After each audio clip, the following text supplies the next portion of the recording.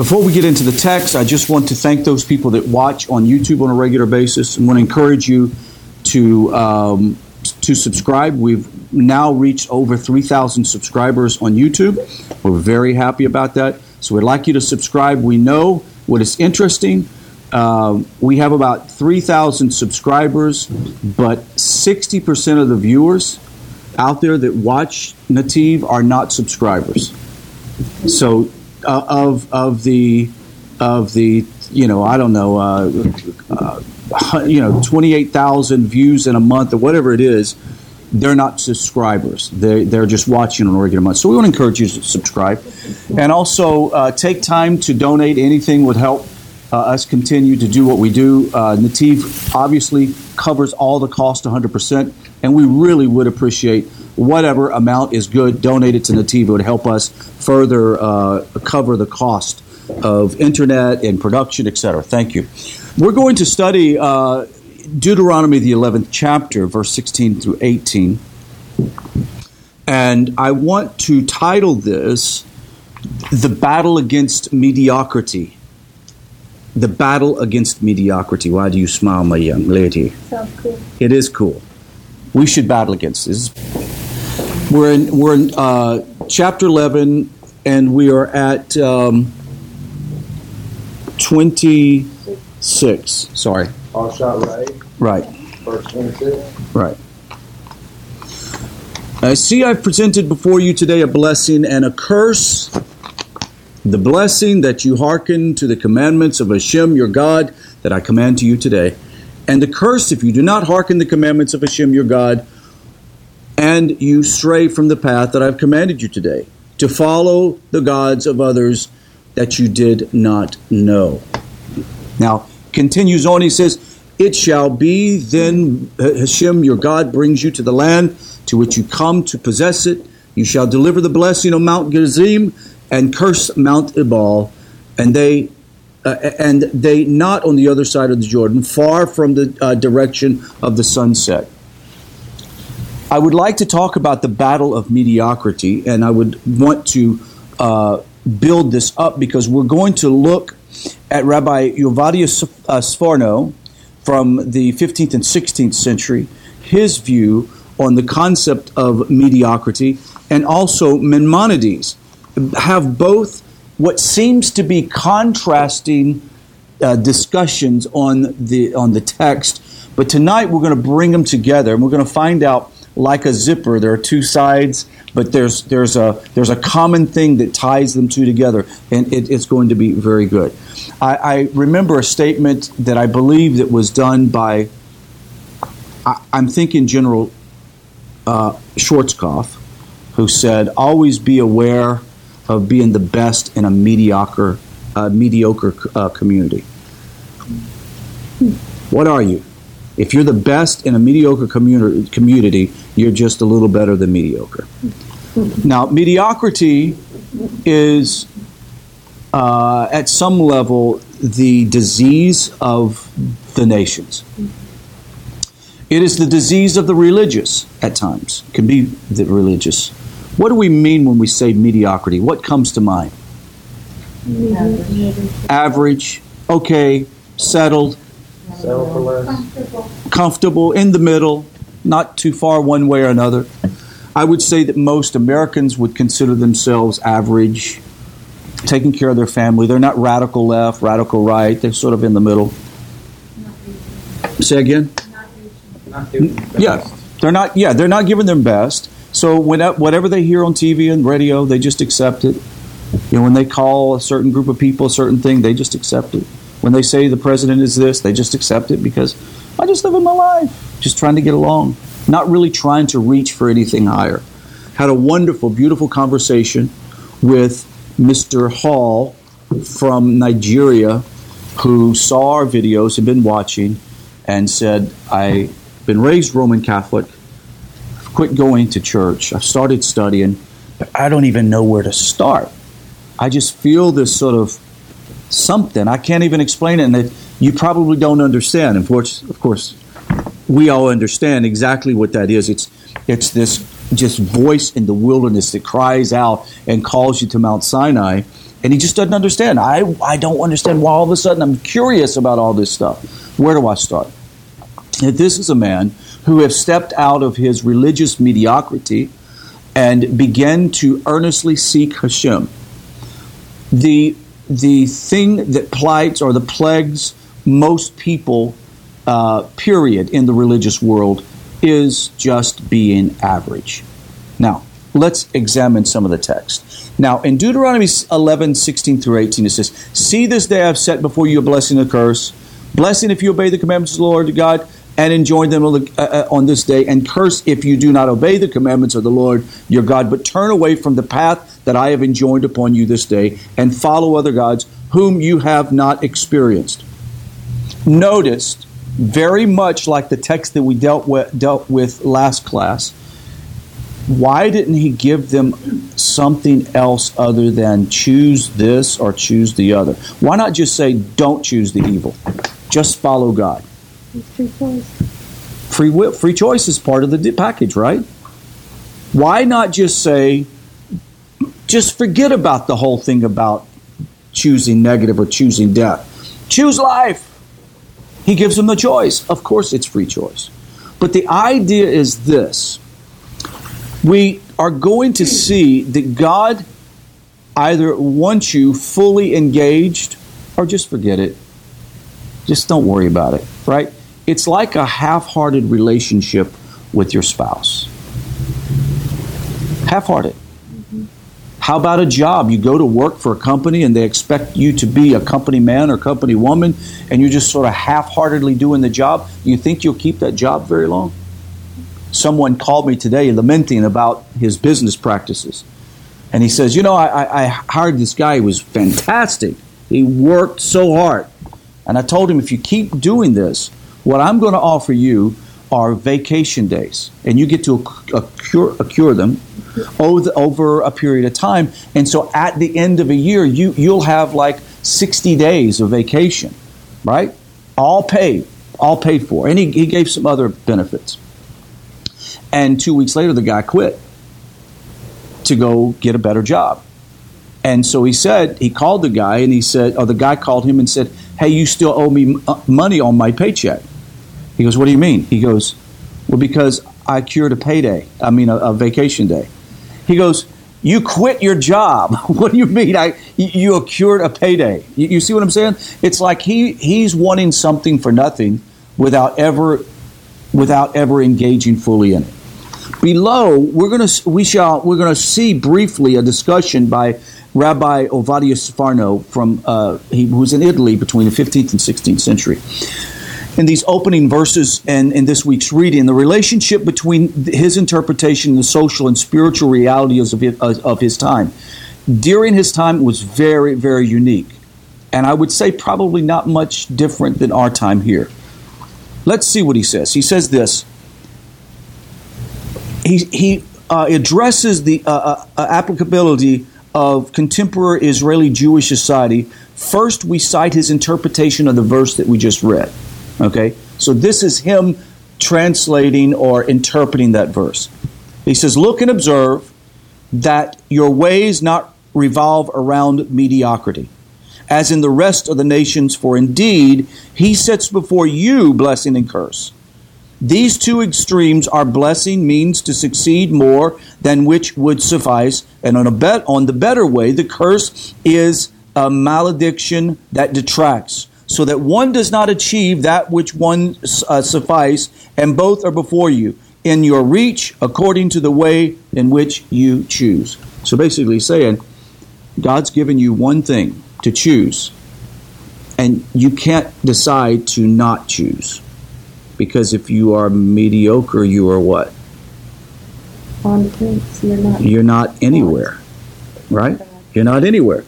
If you're mediocre, you're not really zealous for God, contending for Torah, searching after Him, and you're neither choosing a curse, at some level you've already negated your place when it comes to blessing. In accord to the concise style, Sforno unequivocally presents the entire religious worldview According to his interpretation, the Torah teaches us an important principle, namely that although the middle of the road is general and is sort of the neutral world for all of mankind, most of all mankind just chooses to be in the middle of the road. And there's nothing really wrong with that. But God says to the Jewish people, you have a different responsibility. You have a responsibility to be priests of the nations, therefore you cannot be in the middle of the road. So, continuing on. According to this interpretation, the Torah teaches an important principle that although the middle of the road is general and natural for human beings to follow, as in the other nations, and is even to be commended when it comes to worshiping the Lord, the middle way is not the option. Sforno says, there is no middle way for a person who truly wants to serve Hashem, Avodat Hashem. Indeed, the secular realm of human life, following the middle of the road, will lead to sufficiently satisfying our needs. In the secular world, middle of the road's all right. You go to work, you come home, you fix supper, you have children. It's fantastic. It's great. But it's not good for those who are wanting to truly connect to Hashem. In Tractate Avot, chapter 4, where Maimonides quotes, he recommends that a person generally takes the middle of the road and refrain from adopting extreme positions in their morality and behavior. Whoa. So we have Maimonides says, in general, it's good for you to just keep the middle of the road. Don't go too far this way and that way on morality and behavior. Stay in the middle of the road. And then you have Ovadia Sforno that says, no, there's no middle of the road. You have to choose one or the other. Choose life. Choose to live.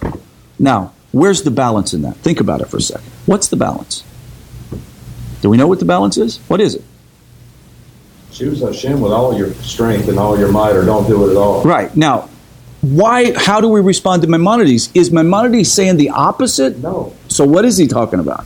He's talking about your behavior. Behavior. To be radical because it'll wear you out. Correct.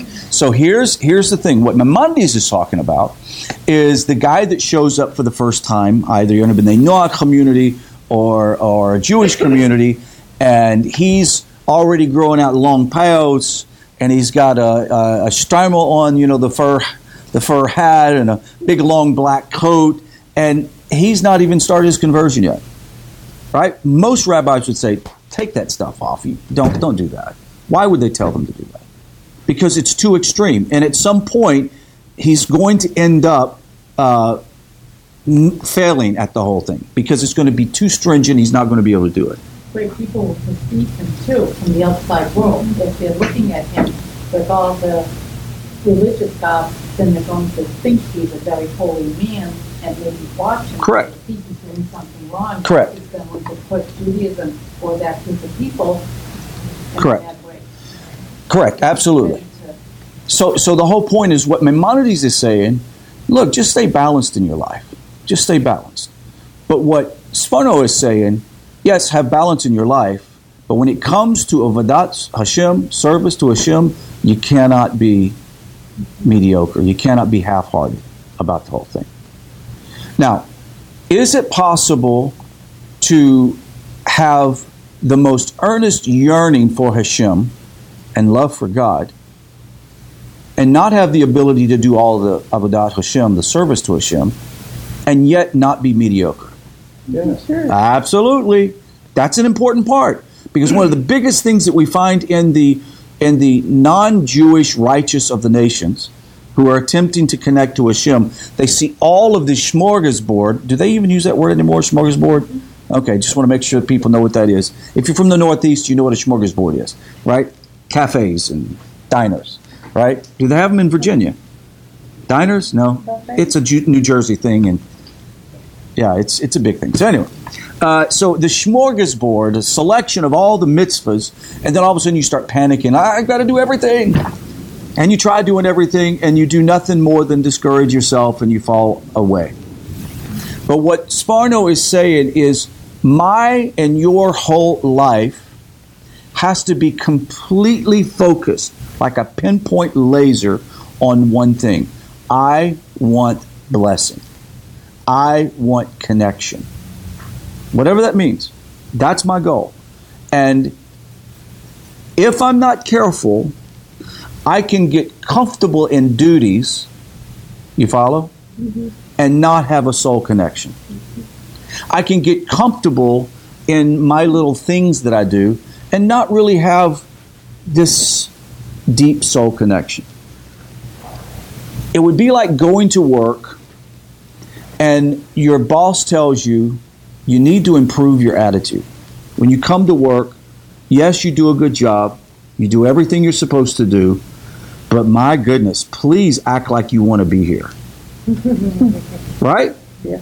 Now, we've probably heard that at some point in our own careers. But the point is, in serving Hashem, you can serve Hashem and be doing all the mechanical things and not have yearning to be close to Hashem, not having the earnestness to really know Hashem and to sort of sense and feel your purpose in Hashem. Now, according to Sforno, in the Jews' spiritual world, it is not possible to settle for that which is just sufficient and to follow in the middle and the mediocre path. Quite the contrary, we are faced with only two possibilities, the two extreme points: obey the Lord's commandments, blessing; disobey them, curse. In other words, follow the way of the Lord's teaching, or leaving this way and follow another, follow other gods. In the case at hand, there is a third way, no middle way, and no vacuum. This is the necessary dichotomy, offering us the choice of one of these two offerings. The middle of the road, serving God partially, halfway, or a third of the way, or a quarter of the way, or as he puts it, revolving around mediocre is not an option. Why do we say it's not an option? Because it is a guarantee that you will fade away and fail. Now, let's address something that we see in families of the righteous that are coming out of the nations. One of the spouses may not be where you're at, correct? They may be at another place. Should a spouse put pressure on the other spouse to do things that they're not ready to do? Why? They'll drive them away. Right. Absolutely drive them away. So we can't impose zeal on our spouses in any different way than Moshe couldn't impose zeal on his people. Moshe said God said through the voice of Moshe, choose what you want. You want blessing? Here's blessing. It'll come down and rain down on you like you wouldn't believe. If you want to choose curse, do that. At the same time, a person who is not ready to do those things is not necessarily choosing a curse. What is choosing a curse? Serving someone other than God. Okay? So not being ready to do certain mitzvahs is not choosing a curse. It means that they're not ready for that. What it means to choose a curse is to absolutely do the opposite. Begin to do the negative commandments. Begin to do the things that are against ethics and morality. Beginning to cheat on your spouse, whatever it may be. Those are the kinds of things that are affecting the blessing or the cursing of a person. Now, let's quickly examine why did Sforno write this, and I'm going to write this very interesting. The society in which many respects integrated into a general Christian society was the society, the Italian Jewish society during the Renaissance. So think about this. During the time of the Renaissance in Italy, you have a Jewish society that is dominated by a Christian society, which was Roman Catholic. That society, that Jewish society, had absorbed external cultural influences, leading to a spiritual decline amongst the Jews. So the whole sort of Catholic influence on the Jewish community was beginning to make some changes. Now we see the effect of that now with intermarriage and all kinds of things that are going on, right? So it says that Sforno's expression of everything that he talked about was about this idea that Judaism had descended into religious skepticism and declined in observance of the Jewish commands. What creates skepticism for a Jew? We mentioned this the other day, and that is when you take the Torah and you, what was the word that we used? It was called, oh, it's killing me here. When you minimize it, what was the word that we used? Deviate, minimize, it was another word. Yeah, but you remember, basically when you diminish it. Thank you. What happens is when you diminish Torah, what is it said? What did Onkelos say about diminishing Torah? It means that a person says, well, with reason, we look at these things, and our new modern thinking just it doesn't make sense anymore. They put reason into it and logic, and they say it just doesn't make any sense that we follow it. It's old commandments, therefore this is what was happening to Jewish society at the time. So Sforno's commentary on the Torah was apparently written in an effort to cope with the social religious problem. He sought to write a commentary that would be relevant to Jews of his time and would help strengthen them in their faith at a time when they faced a choice of being faithful to the commandments or abandoning them altogether. Embedded in this commentary are ideas attested to his biased and compromising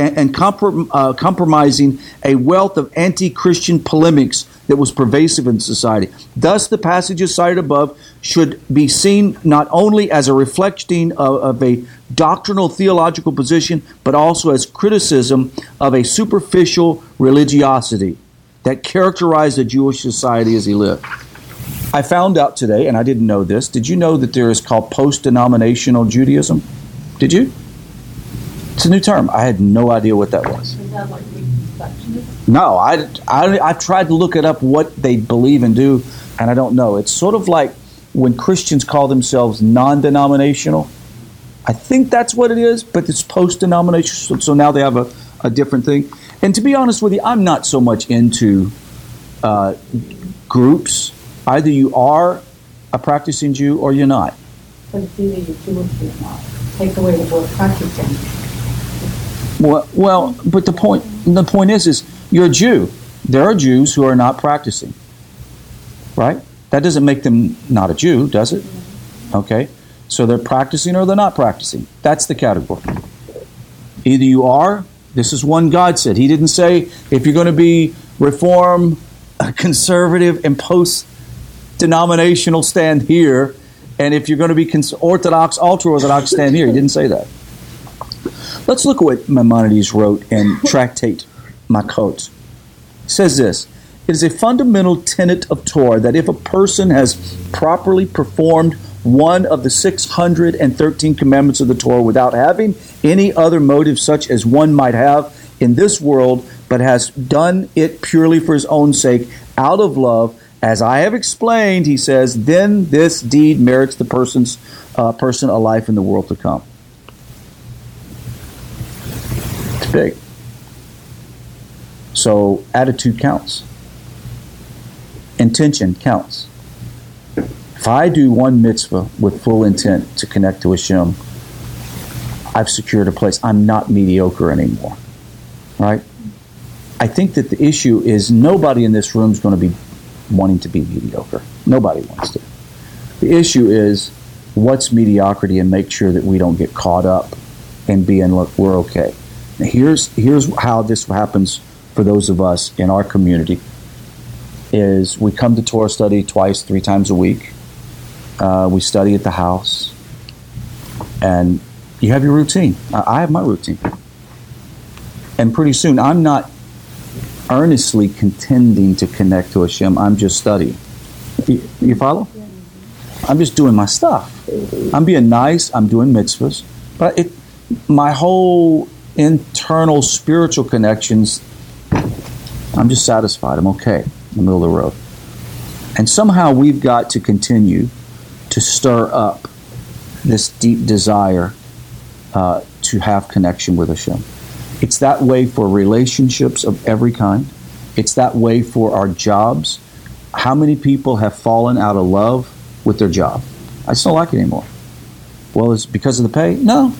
Just don't care for it anymore. It's possible to do that in our walk with the Creator. Let me read this. It comes from Rabbi Yehuda Amatal, of blessed memory. He was the head of Etzion Yeshiva. And he says this, doing things naturally is a value not only in opposition to observing the commandments out of coercion, but also in the opposition of observing them artificially. The importance of worshiping the Lord naturally is included in the petition we make in our prayers, which says, purify our hearts to serve you truly. Artificially puts blemish on true worship of the Lord. The trust of this request is that there is a correlation between our performance of the commandments and our inner sense of loving the Lord, fearing Him, and seeking closeness without a lack of proportion between the quantity of the deeds and the inner value. May Hashem continue to fan the flames of desire and yearning for Him. May we never be satisfied with our relationship with Hashem. May we always engage to draw closer to Him. Amen and amen. So that concludes the shiur. So we'll now go into comments, questions, discussion of text.